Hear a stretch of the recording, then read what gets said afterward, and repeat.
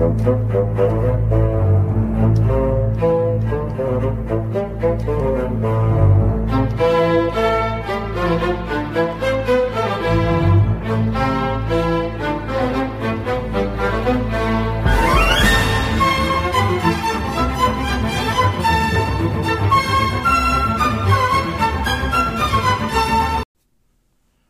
right, folks, welcome back to another episode of Triple G, Ginger's Gridiron and Golf Podcast. I am your host, Stephen Kerr, a.k.a. The Ginger, fresh back from a road trip.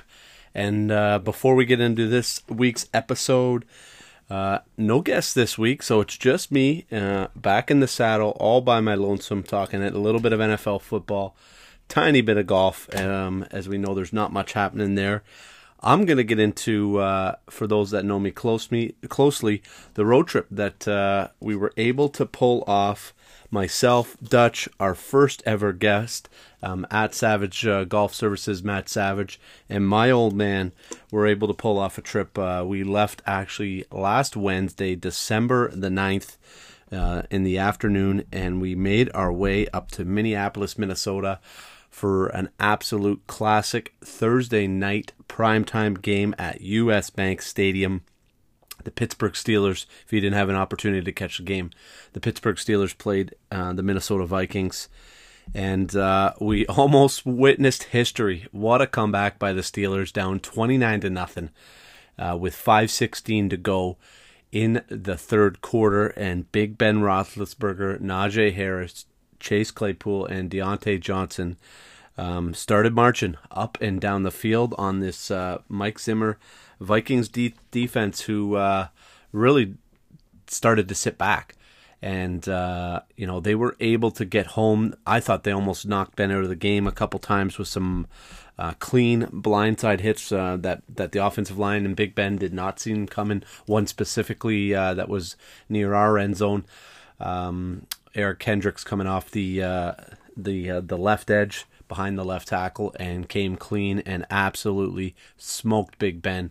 I believe it was at the start of the second quarter, midway through the second quarter, and it did not look like Big Ben was going to get up or wanted to get up anytime soon. So he was hit hard often and early in that game, and as the game started to move on and the Vikings built their lead, Zimmer started to sit back defensively. And defensively, Pittsburgh did a good job getting off the field when they could. Opportunistic interceptions, especially the one after the first score. Game goes to 29-7, and the Pittsburgh gets a tip ball, I believe, from Justin Jefferson on a deep dig route over the middle of the field. Good ball by Cousins, but a tight window, gets tipped, and Pittsburgh gets the interception and puts another score in shortly after that. And all of a sudden, it's 29-14, and you could start to see the bench percolate and things get moving. So, and coming down right to the end, 36-28, 2 seconds left as the Vikings could not tackle Deontay Johnson to get out of bounds. He gets all the way down to, I believe, the 10 or 12 yard line, and Big Ben tries to hit Pat Freiermuth over the middle of the field, and a big hit by Harrison Smith and Xavier Woods in the end zone, actually right in our end zone. As we sat at the top of the 100 level, and knocks the ball loose, and the Minnesota Vikings hold on. So what a football game. What a great game. But shout out to the Minnesota Vikings. They do it right. They do it proper. This was Stadium, I believe, 12-13 for me, 17-18 for Dutch. And this was the best game day experience that I've seen in the NFL. Hands down, period, no questions asked. From the big Viking horn to the skull to the light show. They had Flo Rida on the halftime show. The American anthem was great. And I know you get spoiled with the primetime games, and I know you're going to get a little bit more, i.e. the halftime show and the big American flag. But just the replays up on the scoreboards, it was just a steady flow. There was always something going on. And just a great game day experience put on by the Minnesota Vikings. And the stadium, from the outside, not particularly great looking within the city. It's a mix of new and old in Minneapolis if you haven't had the opportunity to go. But then all of a sudden, out of nowhere, as you're in the middle of the city, pops up this state-of-the-art Viking ship type of building, and it just doesn't fit. Doesn't look right, doesn't fit, and from a distance, it just doesn't look all that great. But as you start to go closer and closer to the stadium, and then all of a sudden you get up there, and you can see in from the outside, the flaps open from the roof. You can see from above, as I'm sure those who had the opportunity to watch the game saw many overhead views where you can view directly into the stadium from above. And then just everything around it, from the big Viking ship out front to all of the amenities across the board. Just Minnesota did it right with US Bank Stadium, with their game day experience. So shout out to that. I thought it was the best in the NFL, the best that I've experienced as I move forward with all of my experiences. And from there, we made our way to Cincinnati. A long drive on a Friday, and another 12 hours down to Cincinnati. We didn't stop there. We threw in a little college basketball game. I know this is a football and golf podcast, but stationed home in Cincinnati from Friday night on through until Sunday night, and drove up to Columbus, Ohio, and visited the Ohio State University campus to see a nice college basketball game as the 21st ranked Buckeyes played the 23rd ranked Wisconsin Badgers. So nice game there to see the Buckeyes beat up on Wisconsin. We actually did find out what an actual Buckeye is. It's the Ohio State tree, and it's a poisonous nut that is growing from this tree of Ohio. So I did not know that, so you learn something new every single day. Found that out in a campus bar. I just had to ask that question because I'd always wondered what a Buckeye is. And then return back to Cincinnati, where we were stationed, to wake up Sunday morning to a flexed prime time 4:25 start as Kyle Shanahan and the San Francisco 49ers stroll into the Queen City, Cincinnati, for a 4:25 start in the jungle. Welcome to the jungle, as they visited Paul Brown Stadium, Zach Taylor, and the Cincinnati Bengals. And another great game. A phenomenal game, goes to overtime, back and forth, late comeback, two great throws. We actually had seats up in the 300 level, I believe 312, row 4. Great seats to see the run game of San Francisco, all those plays develop from up top to the passing plays of Cincinnati. And for the second half, we moved down to the 100 level in the corner, and we picked the right one because the two Ja'Marr Chase touchdowns in the fourth quarter thrown by Joe Burrow were directly right in front of us, especially, I believe, the 41-yard bomb into that right corner end zone was not too far away from where we were sitting, and I got that one on camera. So hope you had the opportunity. We were live for a short period on an Instagram Live on Thursday night with myself and the boys who were at the game. But that Viking Stadium's loud, so it was real tough to get anything going there. So we did a quick little preview. And then Sunday, as you can imagine, the road trip takes a toll when you've been gone for 5 days and 38 hours worth of driving. So Sunday just didn't materialize with the game plan and where we were situated. So apologize to those who were out looking for that. But what a road trip, an amazing time. But not going to quite... I thought about having them as a Ginger's Garbage, but not quite, because there's two sides to every tale, and there's a lot going on in that area, and a lot of great college sports to be had across the board, and sports in period. But real disappointed with the Cincinnati Bengals fan base. I don't know if you could see it from the telecast for those who are watching that game at that 4:25 start, but that place was empty, folks. There was probably 15 to 20,000 seats. That's two not real good football teams, but two good football teams. 49ers coming in at 6-6, playing for their playoff lives against the Bengals, who had just seen the Browns upset the Baltimore Ravens without Lamar Jackson. Tyler Huntley tries to make the late comeback, but it falls just short. And just not a good turnout from the Cincinnati Bengals. So was kind of disappointed. And after talking with fans from a couple different sections, that's kind of what they get. each week. That's kind of their crowd. So not sure exactly what's happening there, because the future is bright in Cincinnati with Joe Burrow and T. Higgins and Jamar Chase, and Tyler Boyd's going to be there for a year, and C.J. Uzomah's a solid tight end piece. You can add another piece or two. Yes, they still need some work on the offensive line, and the defense is shaky at times, but I thought the place would be bumping, especially with Cincinnati moving in the right direction, but I guess not. So a little bit of a downer there in terms of my vision and my thoughts on the Cincinnati fan base. But overall, what a great trip, great time. And we did the Cannonball Run coming home, driving straight home from Cincinnati after the game, leaving shortly after 8 o'clock, driving all the way through the night to get her home late Sunday night into Monday morning. So phenomenal trip. Thanks for those who joined me. And thanks for those who followed along on the trip as we posted on not only Triple G's social media, but my personal social media account as well. So thank you very much for that. But enough about me and the trip. Let's get into what we learned in Week 14 of the NFL, who we're going to put on our contenders and pretenders lists, and a big week in NFL football in Week 15 here as we move into the stretch run, or as we analyze right in the middle of this stretch run with exactly 4 weeks to go.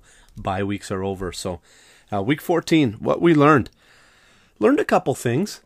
Not a whole lot to be learned in overall in terms of what was good and what was bad, but one thing I did learn is that it was a big week for the NFC. There were 7 interconference matchups in Week 14, so it was a little bit of a different week to have that many this late in the season, and you'll start to see that there'll be less and less. So it was the last kind of big week of the interconference matchups, and the NFC took a bunch of those down from the Vikings beating Pittsburgh, and to San Fran beating the Bengals, 2 live games that we've seen, to the Bucs beating the Bills. There were some big games, and the NFC came through in the clutch. Saints beating the Jets. So 5-2 was the NFC record. So those NFC teams really kind of put a dent in a couple of those AFC teams' playoff push, playoff lives, all those types of things. So a big week we learned from the NFC over the AFC with a 5-2 record in those 7 interconference matchups.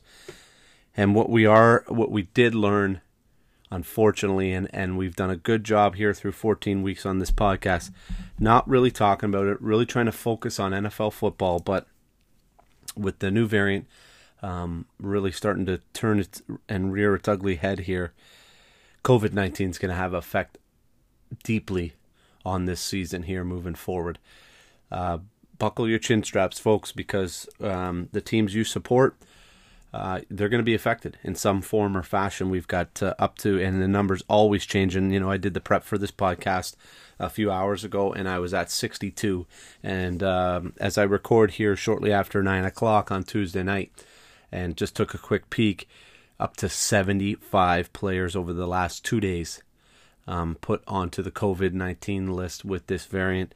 So it'll be real interesting to see from an unvaxxed perspective, first off, what their proverbial tune will be, or what those players are going to decide from their personal choice. Do they start to feel the pressure? Do they start to feel the pressure from the different protocols and procedures that they're going to have to follow? Will we see a reintroduction of daily testing for vaxxed and unvaxxed players? All of these things are going to be things that we're going to need to follow. We've already got the Rams and the Browns into that enhanced stage of COVID protocol, as the NFL puts it. The Rams, as you guys know, Odell Beckham Jr. tests positive immediately after the game last night on Monday night. They're immediately shut down, doing virtual meetings. The practice facility shut down. And the Cleveland Browns, 5 starters out. Some big name, Jack Conklin is on that list from the Browns side of things. So they're going to be in a tough situation here as they play on Saturday night at 4:30. against the Las Vegas Raiders. So what is going to happen there in terms of the Cleveland Browns and the lineup that they're going to have to field on Saturday afternoon into Saturday evening? So this thing's about to rear its ugly head. It's going to get worse before it gets better. Hopefully the NFL, they had some league meetings today, and hopefully they can really act quickly, swiftly, and promptly here to get this thing squared away and moved it in the right direction. They finished the season last year. There may be some bumps along the road.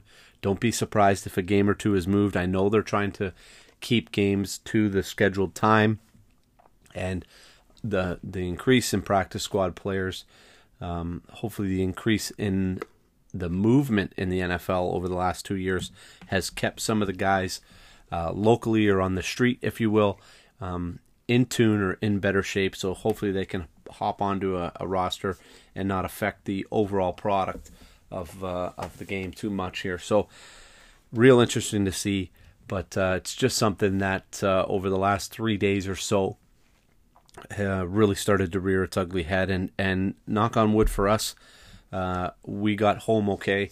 Everybody followed all of the procedures that we needed to do to get back into Canada in terms of negative PCR testing, and we're all going to get ourselves retested later on in the week here, just to make sure that those signs aren't showing up a little bit later, for this health and safety for us, for our families, and everybody moving forward here. So I think we got it in just in time, because I don't think there'll be a chance to do any more road trips here in the foreseeable future in terms of the COVID-19 and this new variant that's reared its ugly head. Mention the league meetings at the NFL level. They've happened here over the last 24 hours. And one thing that's came out of it is that we are going to see a salary increase from $182.5 million up to in 2021 up to $208 million in change in 2022. We will see what happens in 2023, because there is some players' expense stuff that will need to be paid back. That's kind of been deferred here in terms of the players and what they want to do. So they're going to have to kind of make that decision for 2023. We may see a flatten. We may see a slight decrease. But in 2022, that number's going up to over $208 million and change. So we're going to see some money spent. That's $26 million automatically that you're going to have in cap space. So those teams that are sitting at 25, 26, 27 million projected dollar value for the 2022 offseason. Well, now you add another 26 onto that, and now you've got yourself 50, 60, 70, 80, $100 million to spend. So we're going to see some serious spending. Hopefully there's a decision made about what's going to happen in 2023. And that's where we can get into a little more longer contracts and those big time contracts that the players are hoping to splash and land. So hopefully we can get back into that. Saw a lot of short-term 1 year, 2 year prove it type of deals, waiting for that salary increase in 2022. The players knew that was coming that way, so that was not a surprise. Our contenders and pretenders. Let's get over to that before we take a deep dive into Week 15, because this is probably the most excited, barring the road trip that I just got back from, but the most excited I've been about an NFL week in a long time. Obviously, I'd have to go back to last season or even the season before, but before we get there, wanted to start with our pretenders as we always do, and I'm going to kick it off with those Las Vegas Raiders. I'm putting them into the pretender box, and it's just, you feel for them. Everything that's happened from the Gruden fiasco to Henry Ruggs and what happened there. Just a real tough spot for those Las Vegas Raiders, and they were able to weather the storm with smoke and mirrors, let's say, for a few weeks there, but they've dropped 5 of their last 6. They're all the way down to 6 and 7. And they're on the road against the Cleveland Browns. They're in my pretender list. They've got a tough AFC West, a few more divisional games left coming home. I just can't see 10 wins. You're going to need 10 wins to get into the playoffs in the AFC, I think, no matter what. With the likes of the Chargers winning last week, Buffalo still at 7-6, Colts are on fire here. Big matchup against the Pats this week. So, to me, you're going to need... You still got the Broncos at 7 wins. So there's a bunch of teams at 7 here. The Browns are there as well still. But so you're going to need 10. I cannot see the Raiders going 4-0. So I think that Kansas City loss was the death blow, and we're putting them officially on our pretender list. Another death blow that we saw happen, and probably the reason why they fought so hard, and that is the 6-1 Pittsburgh Steelers. Same situation. If they can sweep the table, they may have an opportunity, but it's a tough schedule here.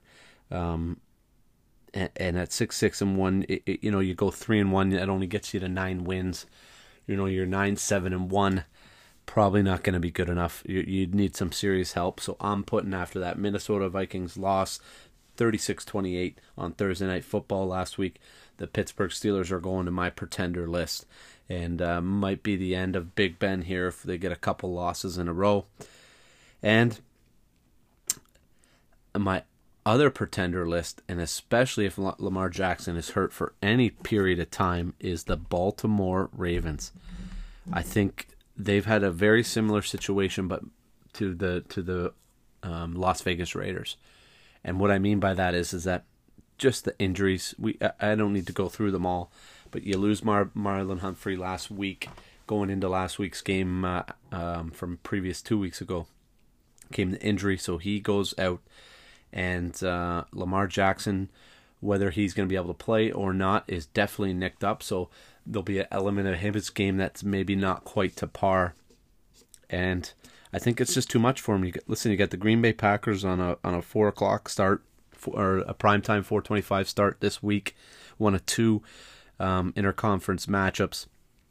I just can't see the Baltimore Ravens holding court here. They're falling all the way back to 8-6 now, 8-5, and a loss to the Packers puts them to 8-6, and it could be tough. So I'm putting the Ravens right now in that pretender bucket. Okay, and my contenders are 2 teams. We talked about the AFC contenders last week. We're going over to the NFC contenders now. And I'm going to anoint for the first time these 2 teams, and that's the Los Angeles Rams and the Green Bay Packers. No Jalen Ramsey, no Tyler Higbee. No, it doesn't matter, because Matty Stafford showed up and showed out in a big game against the Arizona Cardinals. And big game experience matters. And Stafford doesn't have a lot of it, but McVay does, and that offensive line does, and Sony Michel does, right? Odell Beckham Jr. does. So when the lights turn bright, when they needed it the most, when they needed the opportunity, because the local media and the national media and the pundits and everybody was itching to get out of their seat and jump all over Matt Stafford and the Los Angeles Rams if that's a loss. And instead, they flip the switch, flip the table on everybody, and come home with a huge 30-23 victory on Monday Night Football. And now all of a sudden, that Cardinals squad is getting questioned a little bit, because lost 2 out of the last 3. Is there enough experience there? DeAndre Hopkins is going to be able to get through the entire season. Aging AJ Green, JJ Watt is hurt. What are they gonna be able to show up and show out in the big game? And now all of a sudden you've got the Packers at 10-3, you've got the Cardinals at 10-3, you got the defending Super Bowl champion Buccaneers at 10-3, and blink your eye, and you've got the Rams 1 game behind now at 9-4. So really, a couple slip-ups here coming home late for these Cardinals. Yeah, they may finish the season at 12-5 or 11-6, worst case scenario. But that's not how you want to go into the playoffs for the Arizona Cardinals. So they're a team to keep the eye on, and the Green Bay Packers. Aaron Rodgers officially owns the Chicago Bears, much like Tom Brady owns the Buffalo Bills, and no questions asked. And they are a contender in that conference. And to me, they can go toe to toe with just about anybody. They can play defense when they want to. The only slip up for the Green Bay Packers is that offensive line.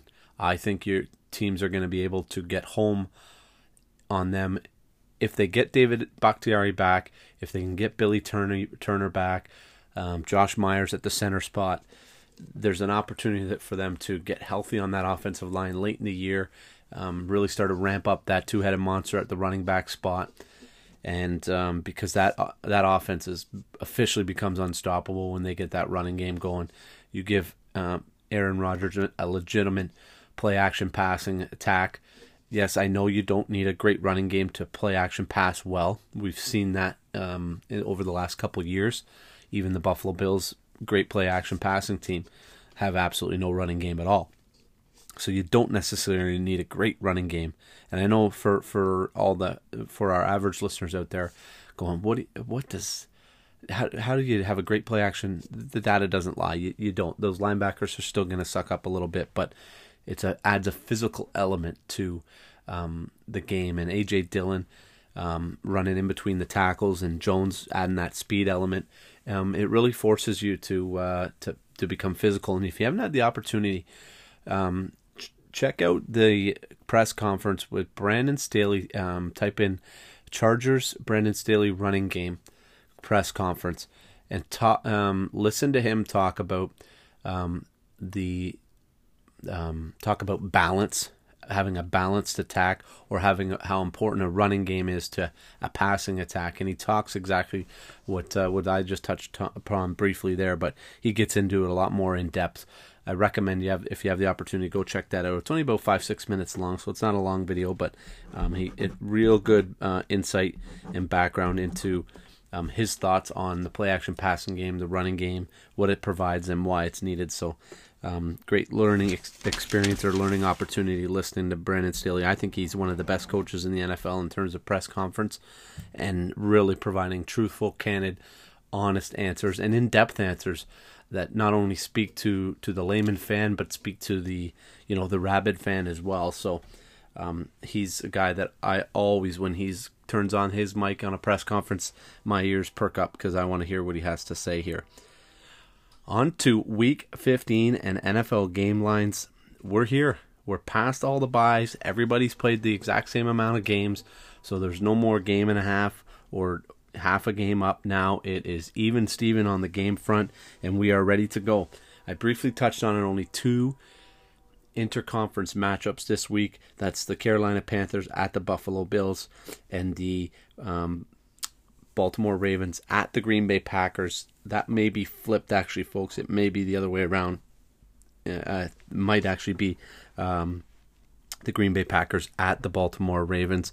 As I'm speaking here, let me can check that, so I'm getting you those right statistics and information here. So almost every game, 16 games this week, I got counted on my list here that there is probably 11 of those 16 games that are impactful and big time impactful to the playoff situation and what's going to happen here. And yes, I was correct. The Green Bay Packers are visiting Owen Mills, Maryland in Baltimore for the 4:25 start. But let's get into it, and it kicks off with a monster matchup early in the week on Thursday Night Football. That is the Kansas City Chiefs visiting the LA Chargers. Chiefs are 9-4. Chargers are 8-5. So huge AFC West matchup. Chiefs 4-point favorite, 51 on the game total here. I think the Chiefs keep rolling. I don't know if the Chargers can keep up. I don't know if they're going to be able to slow down the Chiefs. And I know the Chiefs aren't the offensive juggernaut that we've seen in other weeks, but I think they're going to be able to score enough points.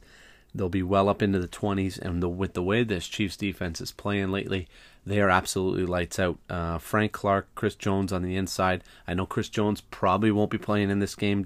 He's one of the big names on the COVID list here, so that could be a big impact in terms of what's going to be available for the Chiefs. Melvin Ingram may have to kick in inside and provide a little help in pushing that pocket against Justin Herbert and the Chargers. But I like the Chiefs to cover the 4. And I'd have to like the over too. I could see a 28-24. I could see a 34-30 27 type of game. So I like the over on that 51, but I do like the Chiefs to cover 4 against the Chargers. We've got our first Saturday night here this week in Week 15. Sounds like we're going to get 15, 16. We do have 2 Christmas Day games. Right now, 17 and 18 are both on the Sunday, but I know the NFL released today that ESPN will have a doubleheader on that Week 18 matchup. Will be flexed. So we'll see. They want games that are going to be directly impacted to the playoffs. So they'll get that out to us shortly here, and we'll see what comes of it. But this week's Saturday schedule is absolutely dynamite. We got the Raiders visiting the Browns. Browns were opened up at 6-point favorites. It's been taken off a lot of boards. I saw it just before I came on here at 3, back down to 3. Not sure what the updated game total is, but huge matchup for both teams. To me, losers going home. I don't think the Browns, with their conference record and with their divisional matchups coming home, can afford to drop another one. The Colts may win another game here. The Bills could probably win another game, and sit in a game back with 3 to go and not having the tiebreaker. So effectively, you become 2 games back with 3 to go. Just too far up the ladder. You got to climb with too many teams in front of you. So I've been saying it all year for the last 4 or 5 weeks, but losers going home on this one. Even the Raiders, they win that game. They got to sweep, just like we talked about. They got to sweep the board to get to 10-7. Same with the Browns, and with 3 tough games coming in and getting some more divisional games there, playing Cincy in the last week of the season. Losers going home Saturday, December 18th at 4:30. You heard it here first. Pack it up, pack it in for one of those teams that loses that football game. And then we get into a prime time smash mouth football, punch you in the face type of game on the offensive line and the defensive line, and that's the 9-4 New England Patriots on the road against the 7-6 Indianapolis Colts. Colts open up at 2-point favorites. 45.5 is the game total. I like the under here, and I like the Colts winning this game by a field goal. Like I said, this is going to be punch you right in the mouth. Quentin Nelson and that offensive Eric Fisher, Glasowski, and that amazing offensive line in Indianapolis. Jonathan Taylor, Naheem Hines, Marlon Mack against DeMondre Stevenson and Damian Harris and the bruising Joe Thuney and Shaq Mason and that offensive line in New England, who's done a great job protecting and getting that running game going for Mac Jones. Going to be short, sweet game, less than 3 hours. And if you like old school 3-4 yards in a cloud of dust, you might want to turn this football game on, folks, because this is going to be old school. I like the under here, like I said, and I like the Colts -2. Big game for the Colts here. They're in that same situation as Cleveland. They've got a little bit of a better conference record, so they might be better on the tiebreak side, but they've got to continue to roll, and they got to win this game. They got to get to 8-6, so a huge matchup there. And now over to the Sunday at 1 o'clock games, I shall say. Pardon me. The 5-8 Carolina Panthers visiting the 7-6 Buffalo Bills. This is a must-win for the Bills. No matter what moral victories they got out of the big comeback at Tampa Bay and their opportunity to win that football game. Buffalo Bills are 0-5 in games decided by 7 points or less. Their losses are by 3, 4, 6, and 7. They are not a good football team right now, folks. And as much as I would like to say differently, call a spade, and that's what we do on this podcast, the Bills are 1 game above 500, and that is not a good football team, and they're in the likes of the heap and the pile of the AFC, alongside those teams that we've talked about, the Cleveland Browns, the Indianapolis Colts, the Denver Broncos, and the list goes on and on, the Cincinnati Bengals, the Baltimore Ravens. The Bills have an easy schedule coming home other than the Pats game on the road, but that's a winnable game, even if they can play like they did in that second half.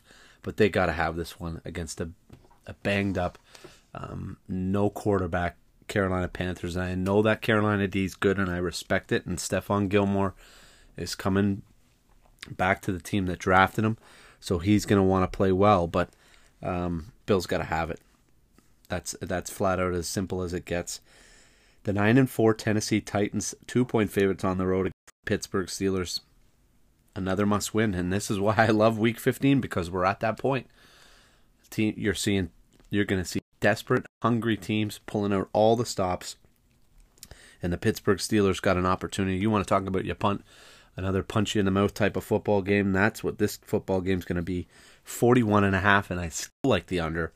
20-16. That's what I see this game being. 21-16, 22-17. Going for two, pulling out all the stops for these two teams. So, big game. And then a big game in the NFC East for both of these teams. That's the Washington football team and the Philadelphia Eagles coming off of the bye. They're 4.5-point favorites, 43.5 on the game total. And a tough loss for Washington. I thought they didn't show up in the first half last week at home against Dallas. They're on the road against Philly. And both of these teams got to have this game. And to me, it's going to be who can establish a running game and get their quarterback in a rhythm early enough and early on. Hop out to an early lead. Both of these teams are better when they play with a lead because they can continue to stick with the game plan, stick within their offense. They're not great when they fall behind.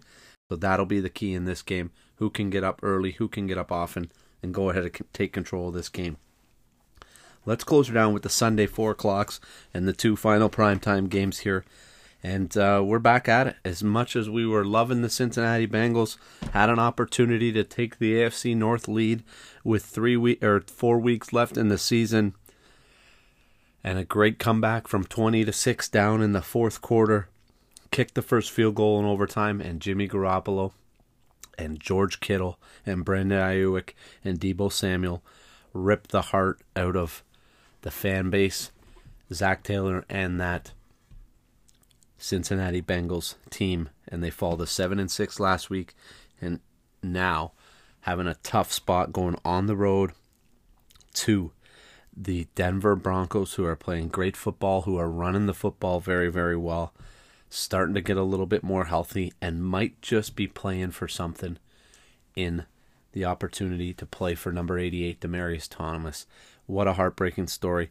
Gonna give a little moment of silence here for Demaryius, and it just gut-wrenching. So let's all take a second here, think about Demaryius Thomas and how sad that was.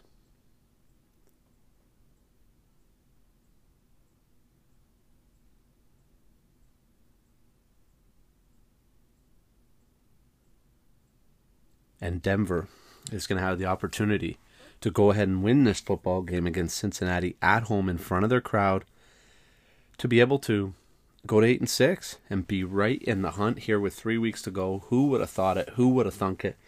With as bad as that offense has looked at times. Remember seeing that Cleveland Thursday night game. It was god-awful offensively. But they've weathered their storm. They've found their identity. They found who they are after trading Von Miller and all the ups and downs and ebbs and flows, and fire Vic Fangio here and you know, put in Drew Lock there, and what are we doing at quarterback? Let's just blow this thing up to, hey, we win this football game, and depending on what happens with teams like the Bills and the Colts, with 3 weeks left, you could be in that 6 or 7 seed here. So, lot to play for both of those teams. To me, the Bengals simply come down to, can they play clean football? They're a talented enough team. They're a good enough team. And when they don't put the ball on the ground, and Joe Burrow doesn't throw interceptions, they're good. They're a real good team, and they're going to move the ball. They're going to score points, and they're probably going to beat you. For Denver, the key to stopping Denver is stopping that running game, and it's easy said than done. But it's a two-headed monster now. And good luck to the Cincinnati Bengals. I think Denver's going to win this football game, and I think they're going to win it by a touchdown. And then fighting for that last one of those last playoff spots, Atlanta visits the San Francisco 49ers, coming off huge overtime win. Atlanta almost puts the lights out on Carolina last week to push them to 5-8. So a huge matchup here. Matt Ryan versus Kyle Shanahan, the old coach rivalry back again. Jimmy Garoppolo, 8.5-point favorites. I think that's way too high for San Fran. 45.5 on the game line. I like Atlanta to cover that. At the game line, I could go either way, so I'd probably avoid that one. But huge matchup here. And I think San Fran's found something. I think Jimmy Garoppolo's playing good football. I think that they've got a good offensive line. And now with everybody healthy, they've got Ayuk back into that role and into the offense. Doesn't matter who they got at running back, whether it's Jeff Wilson, Trey Sermon, Raheem Mostert. It doesn't matter who's back there. They're going to find a way to run the football, and they use Debo and Ayuk in the run game as well to get creative. And you give Jimmy a little bit of time, and he's going to deliver the ball. George Kittle's back. Made some absolutely phenomenal catches in terms of, watching him there on Sunday. 13 for 159 and a touchdown. So real cool to see that. Also real cool to see Dalvin Cook go over 200 in that Pittsburgh game as well. You don't get to see two great individual performances like that. So that was on my spreadsheet, if you will. And then closing it out at that 425 spot, the Green Bay Packers, like we talked about, at the Baltimore Ravens. 5-point favorites are the Green Bay Packers, 43.5. I like the Packers easy here. I like them winning by a touchdown. The Packers are one of those teams when you think they're going to win, they win. Just like we thought they were going to shellac the Bears. And they were down 10-0 early. Green Bay doesn't flinch. You got AR-12 back there. As long as he's back there, and who knows with all this variant stuff and everything that's happened over the season.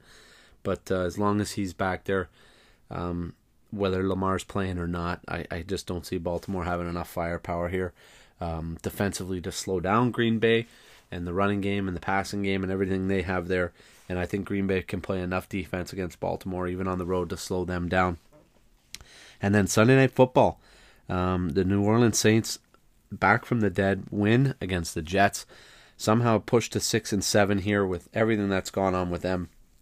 And in an NFC South matchup, and at first glance you think the Bucs are going to roll here, 10-3, 11-point favorites, 46.5 on the game line. But this is a sneaky one for me. Divisional matchup. They play the Bucs tight.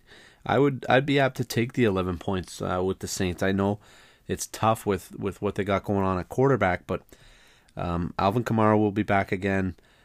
Mark Ingram's back in there, so they'll get that running game going. And I know it's tough to run against the Bucs, but you may see that short running back passing game out of the backfield to get Kamara out in space. And they know how to play physical against these Bucs receivers. They know how to fluster Brady a little bit. So I think if the Saints can do that, they'll be in this football game. And I definitely like the 11 there. And then Monday Night Football, the Vikes at the Bears. Big game for the Vikes. Wouldn't talk too much about this one just because of 6-7 versus 4-9. But it is, even at 6-7, it's a huge game for the Vikes. They're in that cluster with Philadelphia, New Orleans, Atlanta, San Fran, and Washington and Philly for that seventh and last playoff spot in the NFC. Folks, huge week in NFL football for what we have coming up in terms of playoff implications. Like I said, there's 11, 12 out of the 16 games that have direct impact on an AFC or NFC playoff spot. So it's here. The playoff push is here. The playoff indicator or predictor on ESPN's available. So if you want to go and try to predict your team's playoff chances and what needs to happen for them to slide into one of these last playoff spots or to win the division, it's available on ESPN. It's a fun little tool to use. I've used it over the years. It's called the playoff indicator. Playoff predictor, ESPN.com. But huge week here in week 15 of the NFL. What we learned in week 14, we know. Fingers crossed for everybody with this coronavirus and the new variant. Hopefully it doesn't have too much effect and we can kind of stop the spread, slow this thing down a little bit, and get back to normal or what we thought was normal there for a little while. But that's it for what we got for NFL football. We're going to be short and sweet on the far side after break here. Folks, enjoy a big week of NFL football. We've got Thursday night, Saturday night, Sunday night, and Monday. It's that time of year. You can smell it, and I can feel it coming in the air tonight. A little Phil Collins, and we'll catch you on the flip side. Here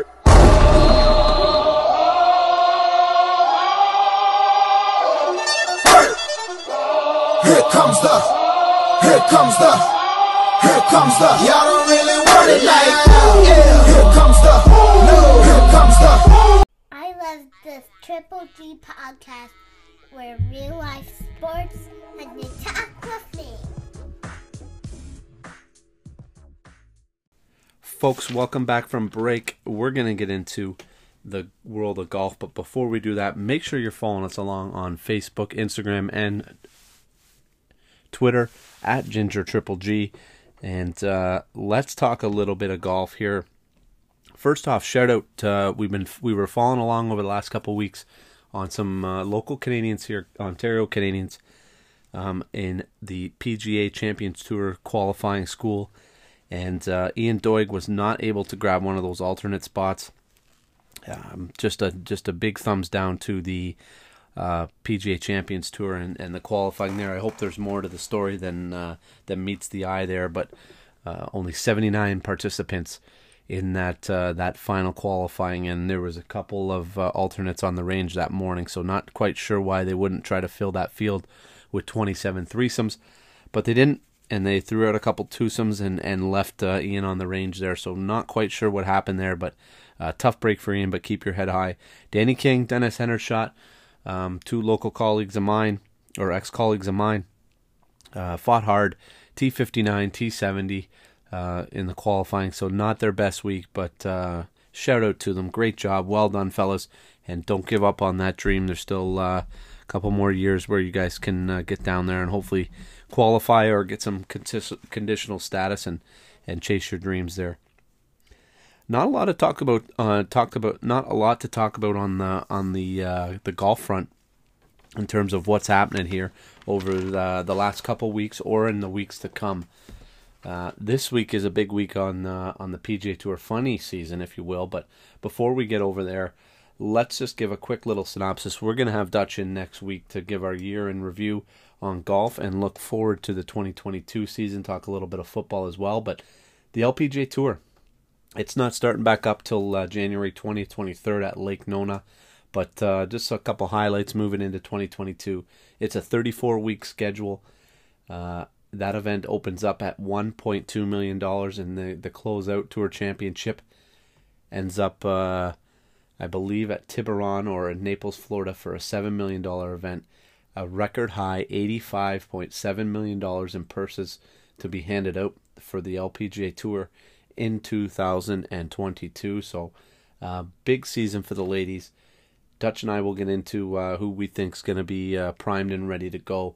We'll take a look at their major schedule as well, as they're at Pine Needles for the U.S. Open, a couple other cool venues for the ladies, so we'll get into that next week. Champions Tour, it's a 25-week schedule covering 20 states, 3 international events. They're in Morocco, Scotland, and Canada. They're at Glen Eagles in Scotland, and for the Shaw Classic up here in Canada at Canyon Meadows Golf Course in Calgary. So another big season coming up for the Champions Tour in their 42-year history. And that just shows you how good Bernhard Langer is. 42 years, and he's won the Player of the Year, or that Charles Schwab Cup, if you will, in 6 of those seasons. So, absolutely phenomenal. 15% of the time, Bernie Langer's taking it down.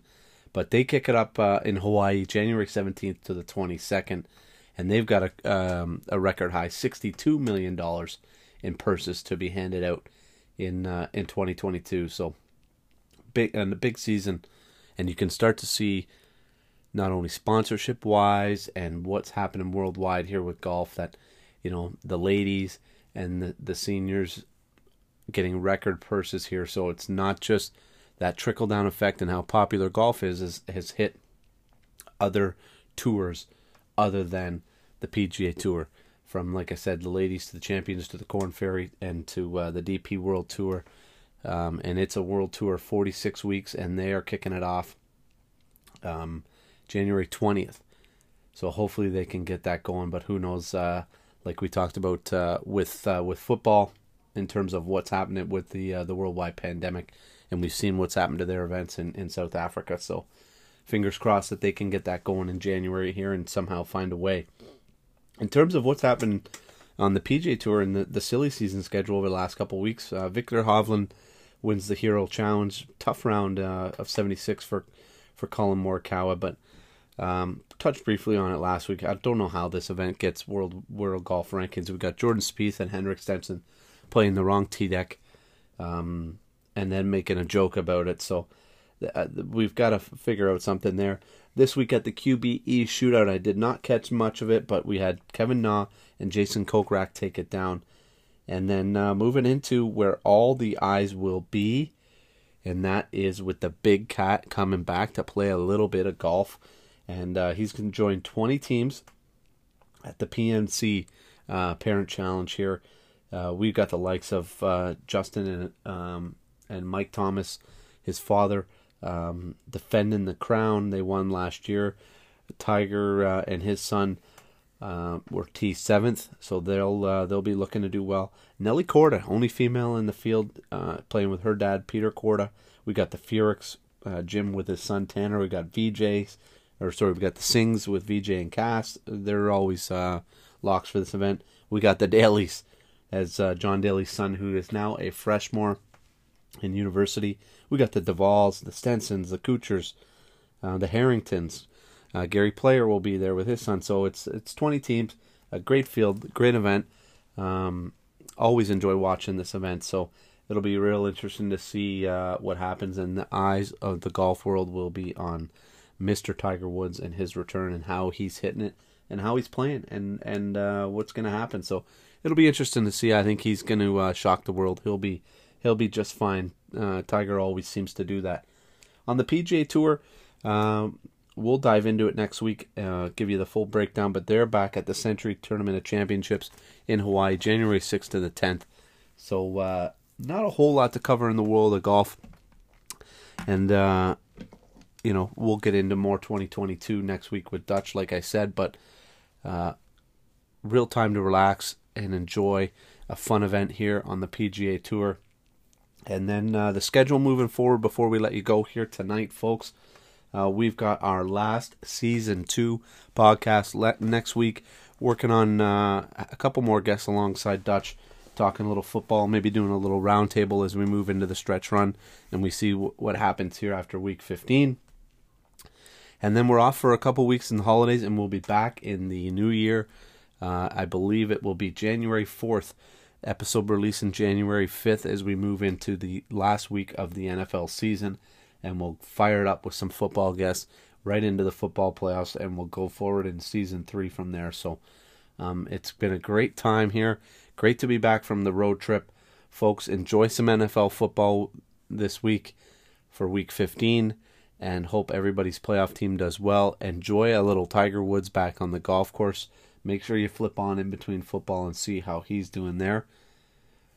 Make sure you're tuning in each week to the podcast. Make sure you're following us along with our Pick Sixes every Saturday, the Pick Six Saturday. So we'll be back on that, as we missed it last week with the road trip. But thanks for tuning in. Make sure you're smashing the auto download button and the subscribe button. Share the podcast if you like. Tell somebody new about it. We could always have a new listener. And other than that, thanks again, and we'll catch you next week.